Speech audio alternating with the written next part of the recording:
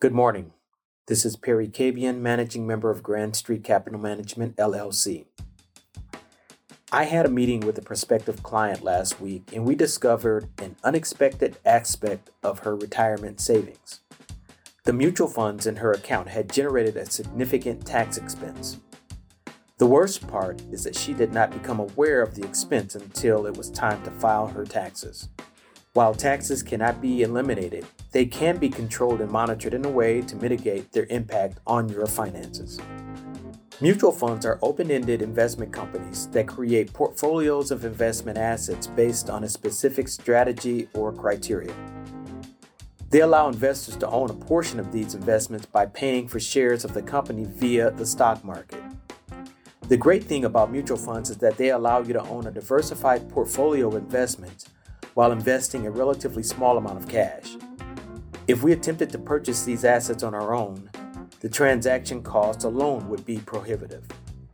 Each day, the market displays the net asset value of the mutual funds that lets each investor know how much their shares of the fund are worth. The manager or fund management team invests the cash into various assets according to the established strategy of the fund. When they manage the fund, they buy, sell, or hold various assets to meet the criteria. These trades sometimes generate capital gains. The capital gain distribution can be long-term or short-term. Additionally, the funds also pay dividends and interest. The kicker is that while your net asset value can decline in value, mutual funds can still generate a big tax bill. Yikes.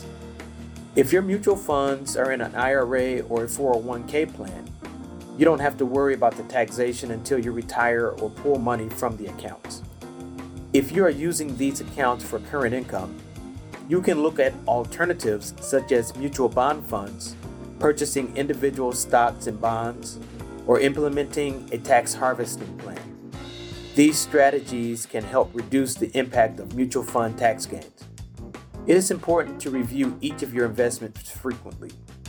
Taxable accounts and your tax-exempt accounts, such as IRAs, will usually have exposure to mutual funds. Work with your financial advisor and tax professionals to help you determine what the impact of these taxes will be on your finances. A better understanding can save you money. Thank you for listening and have another successful week of building your wealth.